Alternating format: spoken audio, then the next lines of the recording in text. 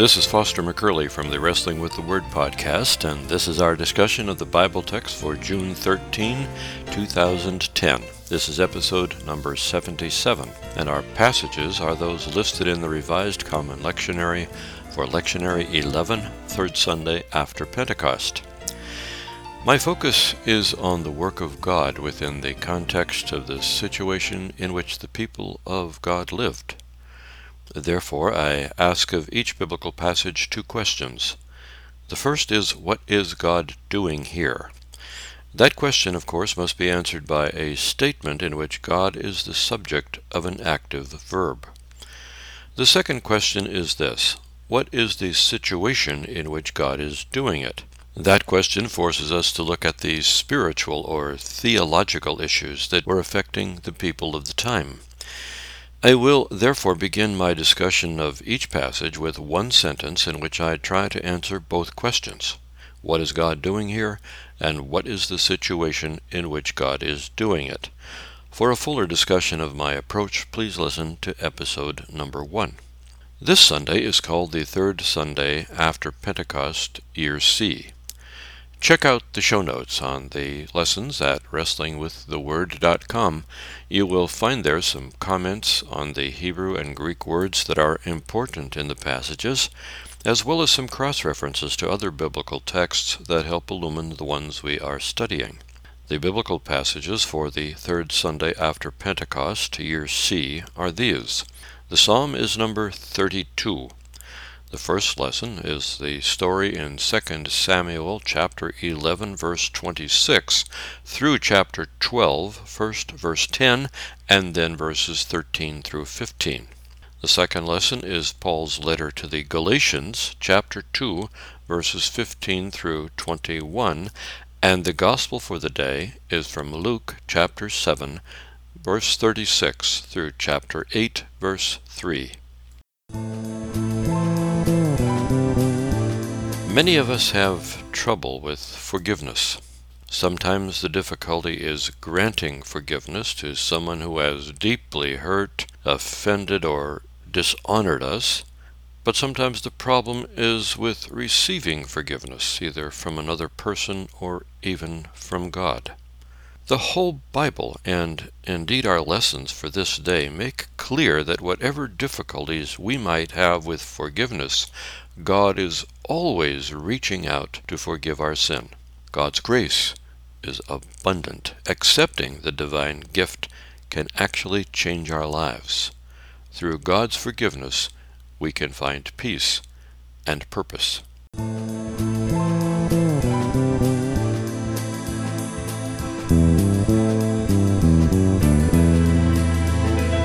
Let's begin then with the psalm for the day, which is number 32.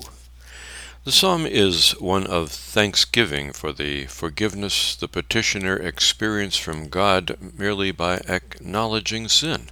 Prior to that expression of guilt and reception of forgiveness, the psalmist's physical and emotional life was in ruin. While I kept silence, my body wasted away. Through my groaning all the day long, for day and night your hand was upon me, my strength was dried up as by the heat of summer. But then everything turned around. Then I acknowledged my sin to you, and I did not hide my iniquity. And I said, I will confess my transgressions to the Lord, and you forgave the guilt of my sin. That turning around is all a result of what the psalmist desires, of course. There is something about wanting to be healed that's critical, and the psalmist indicates very clearly that he or she came to the point where wanting it was essential, because everything bodily and emotionally and spiritually was absolutely in chaos. And so he turned around and experienced such joy over this forgiveness and invites everybody to join his example because of the wondrous blessings that God's forgiveness can give.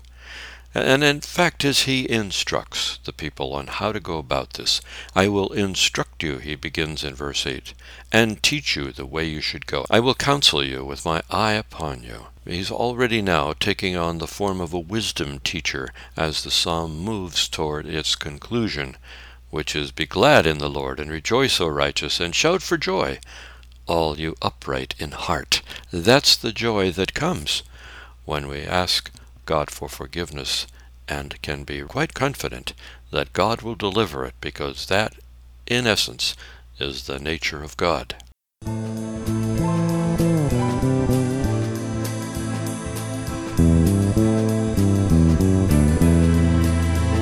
The first lesson for the day is from 2 Samuel chapter 11, verse 26 through chapter 12, verse 10, and then verses 13 to 15.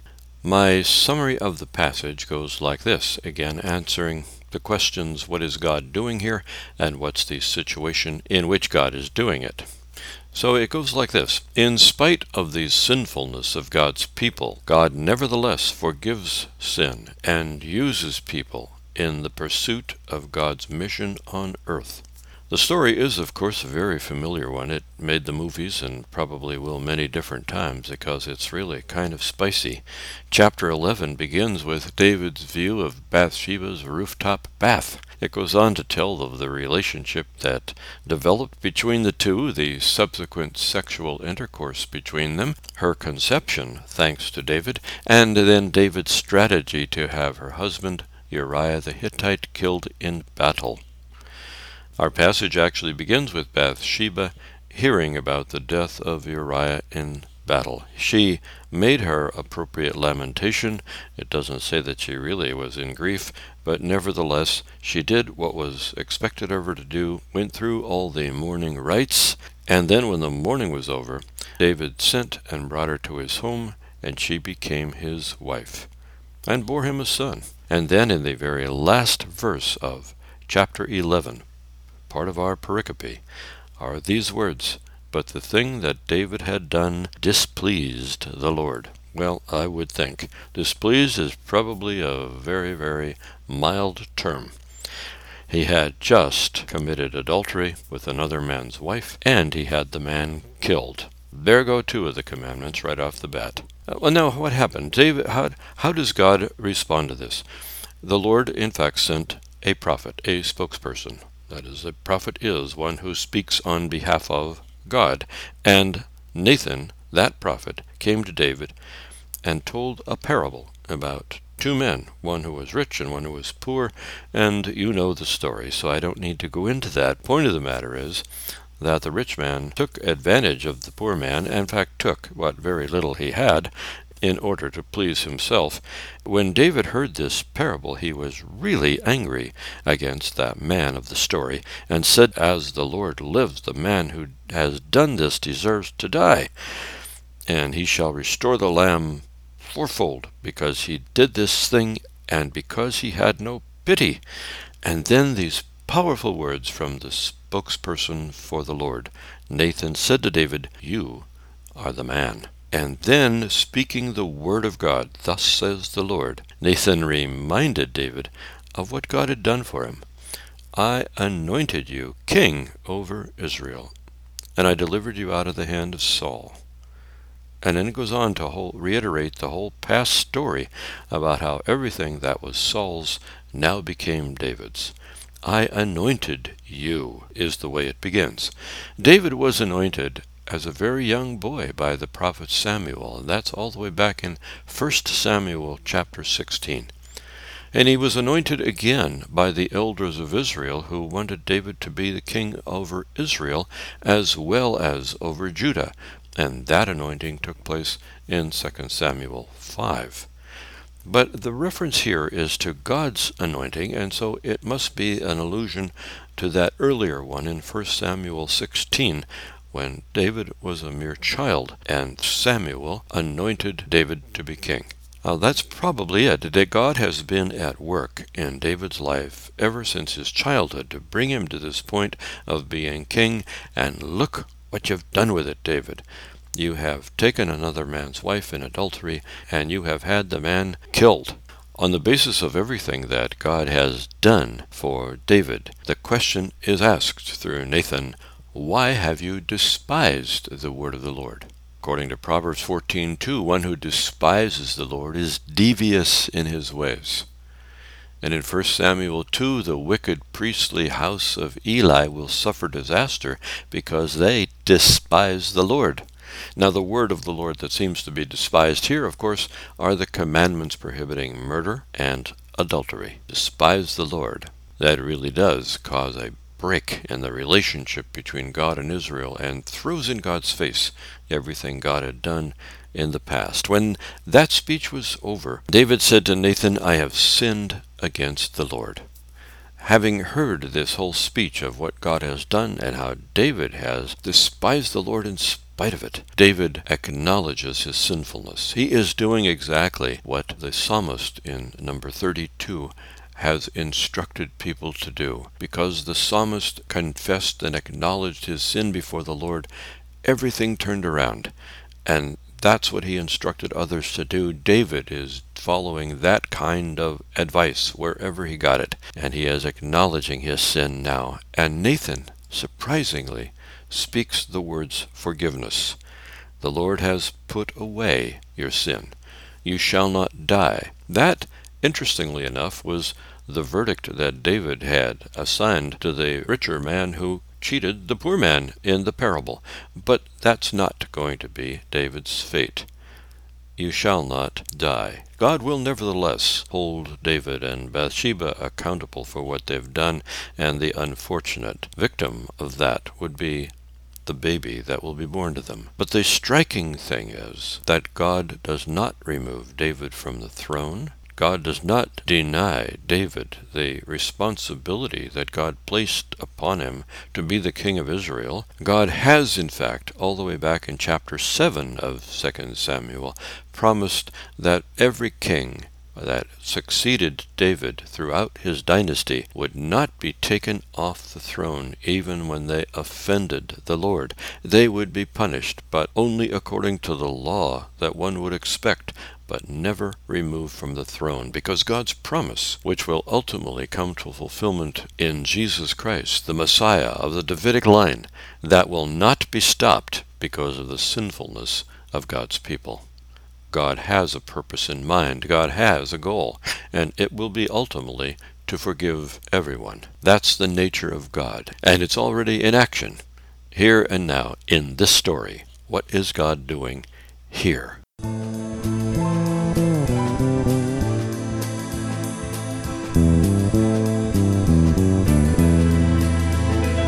The Gospel for the day is Luke chapter 7, verse 36 through chapter 8, verse 3. My summary of the passage goes like this. It's slightly different from the usual two questions, but to make an emphasis.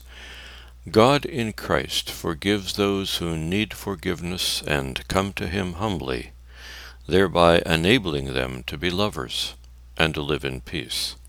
Following the discussion about John the Baptist, are you the one who is to come, or shall we look for another? Jesus spoke of the fickleness of the people of his times. They accuse John of possessing a demon because he does not eat normal food or drink. Yet they accuse Jesus of being a glutton and a drunkard because he does eat and drink, and besides that, he's a friend of sinners.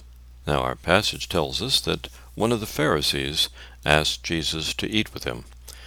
It's an interesting thing that if Jesus is considered a rabbi in any sense of the word at all, then there is need on the part of the members of the Jewish community to feed their rabbis. Rabbis didn't really get a salary. They had no way to sustain themselves except by the generosity of other people. And so Jesus does dine out quite a bit because other people recognize he's a rabbi and they treat him accordingly. Jesus does, of course, identify himself with the poor in many, many different ways. The nature of his birth, as Luke describes it, is certainly that of a poor person. Jesus is identified as the poor in any number of places. He doesn't have a job. He's really unemployed. At least he's without a salary. And that says something about the poor and the identification of Jesus with those who are without. In Luke's Gospel, it's a very big issue, the contrast between the rich and the poor, and the identification of Jesus with the poor. So he's being invited out here, and one of the Pharisees who is doing his appropriate thing, inviting a rabbi to dinner, plays a critical role in the story. A woman in the city shows up, having learned that he was eating in the house, and it doesn't really tell us much about her except that she was a sinner. Now, it doesn't really tell us what her sinfulness consisted of, but Jesus is a friend of sinners, according to the accusation only 3 verses earlier. And so she's a sinner. We often assume that she is a prostitute, but there's no direct evidence for that, although indirectly it's interesting that the Pharisee remarks, if this man were a prophet, he would have known who and what kind of woman this is who's touching him, that she is a sinner. It's also interesting that the people around, the people in the party, seem to know her by sight. Nevertheless, let's not go any further with that because it isn't important. Because Simon the Pharisee is thinking this, Jesus responds to it. That's interesting, isn't it? That he doesn't have to express himself verbally. Jesus already knows what he's saying, and Jesus says, therefore, Simon, I have something to say to you. And Simon answered, Teacher, speak. And Jesus tells a parable. It's interesting. That's what Nathan did for David back in our first lesson for the day. Told a parable and let the hearer of the parable come to a conclusion. And so here, Jesus tells the parable about a certain creditor who had 2 debtors. The one owed 500 denarii and the other only 50. When they could not pay, he canceled the debts for both of them. And then Jesus asked the question, now, which of them will love him more? And Simon answered, I suppose the one for whom he canceled the greater debt. And Jesus said, right on. And then turning to the woman, he said to Simon, do you see this woman? And then Jesus goes on to talk about all the things that she did for him that he did not do for him. Bathed his feet, kissed him, anointed his head with oil. At other places in the New Testament, they are truly terms of loving. According to 2 Corinthians 2, tears demonstrate Paul's love for the Corinthians. Kiss denotes forgiving love in Luke 15. It shows tender affection at Acts 20. It shows Christian affection in Romans 16 and in 1 Corinthians 16. And anointing the head with oil is done by a host to an honored guest, and that's really part of that very, very, very popular Psalm number 23. You anoint my head with oil, my cup runs over. It's when God gives a meal for the psalmist. You, God, anoint my head with oil. Check out the show notes to see where all those places occur specifically in the Bible, but tears, kiss, anoint are all part of the action of loving. And that is what the woman does. Now when we get to verse 47 in the passage, Jesus says, therefore I tell you, her sins, which were many, have been forgiven. Hence she has shown great love. Now there's a big question here. Does it mean hence, or does it mean because? Does Jesus announce her forgiveness because she has shown love, or does she show love because she has been forgiven? Well, I think there are ways that the same Greek words could go in either direction, but the point of the parable that Jesus just told is that the one who loves is the one who is forgiven the greater debt. Her sins, which were many, have been forgiven. Hence, she has shown great love. The forgiveness leads to her actions of loves. The tense of the verb is also very important. Her sins, which were many, have been forgiven. It's the perfect tense of the verb that appears here, and then again in verse 48, when Jesus says directly to the woman, your sins have been forgiven. It's a theological passive. Of course, God is the forgiver of the sins, announced through the Son of God, Jesus. But nevertheless, the question is, again, why the perfect tense? Does it mean that it's a completed act? It's done? She is forgiven? Does it mean, perhaps, that Jesus and this woman have had previous contact? After all, he was previously, right prior to this episode, accused of being a friend of sinners. Was she one of them? And did Jesus already forgive her sins so that at this point he can say, her sins, which were many, have been forgiven. Therefore, she performed these acts of love, of tears and kiss and anoint. The whole story seems to lead in that direction, that somehow she has already experienced the forgiveness of sins, and so her crashing the party this way, in order to demonstrate this love for Jesus, is the result of what she has already known. The forgiveness leads to her actions of love. That's a difference that forgiveness makes in life. But there's another difference. When this whole little incident is over, Jesus says to the woman, "Your faith has saved you." That is, your acceptance of who I am and your acceptance of God's forgiveness. That all has brought you into the realm of salvation. So go in peace. That is, now you can proceed through your life in peace, not in contention, not in fear of everyone else taking over your life, not in the agony that you aren't important to anybody, but go in peace. God loves you. I love you. I've forgiven your sins. Your life is different. Now go in peace.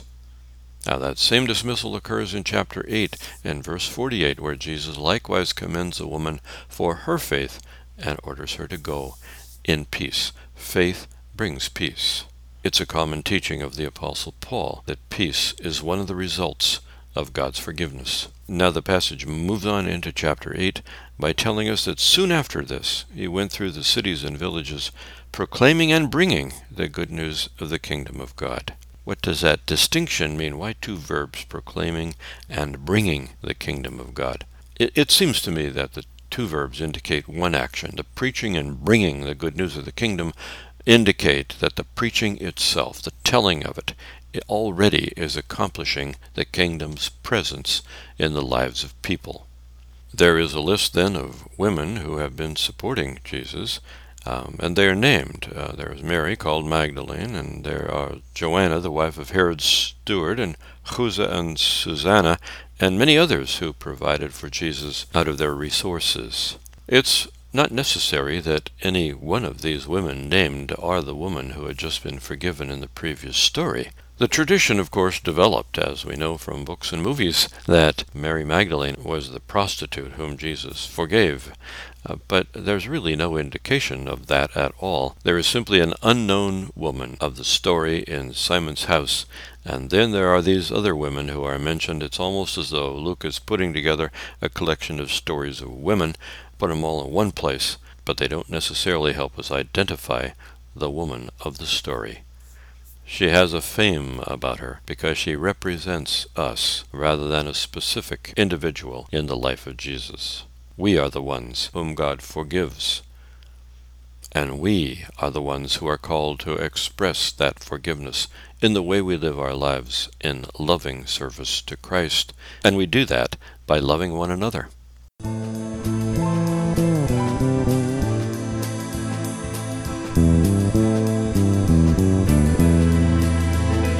The second lesson is from Galatians 2, verses 15 through 21. I summarize the passage like this: "Against those who would presume to contribute to their own innocence before God, God justifies, declares innocent those who believe in Christ, calling them to surrender their old identity in order to live as persons in whom Christ resides." This chapter, actually starting in verse 11, is really not a very nice presentation of what the early church was like, but it's very realistic and rings some very familiar chimes to all of us here and now. There was a great deal of contention.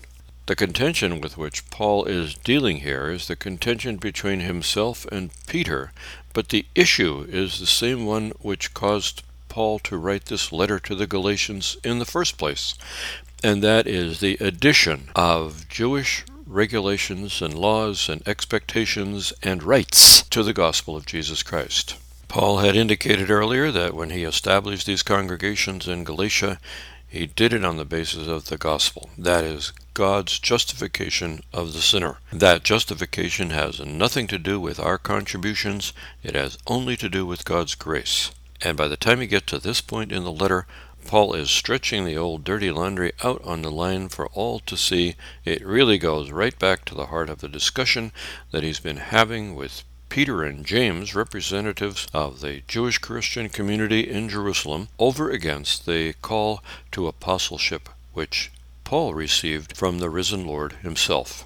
So Paul here is concluding his discussion of the argument with Peter regarding the imposition of Jewish practices on Gentiles who have become Christians. The apostle insists that such an intrusion into the gospel negates it and surrenders the gospel to the whims of human traditions. And now immediately prior to our pericope, Paul wrote of this encounter with Cephas, Peter. Before James' representatives from Jerusalem appeared on the scene, Cephas ate with Gentiles. After their coming, he withdrew. It's really a charge of hypocrisy against the chief apostle of the church, Peter.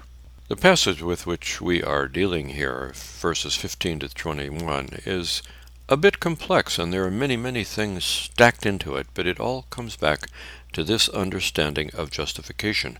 Now, remember, there are many words in the New Testament that are used for what ultimately becomes a kind of forgiveness of sins. How does God deal with sinners? Paul's favorite expression in all that, of course, is justification. It's a matter of being declared innocent and therefore made innocent by God's announcement alone. And that announcement comes to people who are obviously and unequivocally guilty. That's the astounding thing Paul wants to announce. This is what the risen Christ called him to say, to speak to Gentiles about the fact that you don't have to become Jewish in order to be justified. That is God's act alone. God declares us innocent, sends us in peace, and makes us new persons. Paul uses it for himself, but he means it for all. In baptism, we die with Christ so that we might emerge as new beings.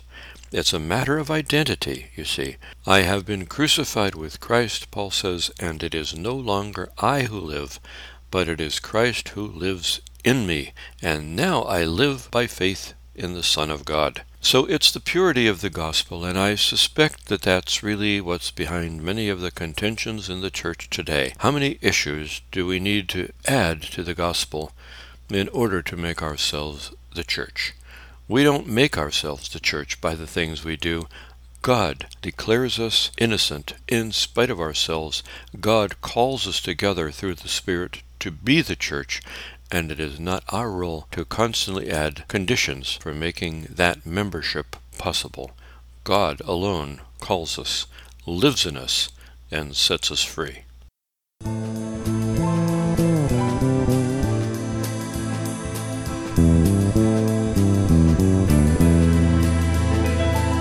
That ends our discussion of the passages for Lectionary 11, third Sunday after Pentecost, Year C. In the next episode, we will talk about the lessons for Lectionary 12, the fourth Sunday after Pentecost. You will benefit from reading in advance of the podcast the biblical passages for that day. They will be Psalm 22, verses 19 through 28.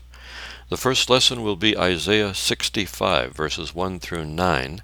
The second lesson is Galatians chapter 3, verses 23 to 29. And the gospel for the day will be Luke 8, verses 26 through 39. Be sure to look up the show notes and the accompanying blog at wrestlingwiththeword.com to help you prepare for listening. Before signing off, I want to thank the Cats in the Hats for their music. Their song is their exciting version of Für Elise. I also express my gratitude to my wife Janine for her very careful editing of the show notes, and I am especially grateful to my daughter Dana Gillen, who serves as my producer for these podcasts. Until next time, the grace of our Lord Jesus be with you.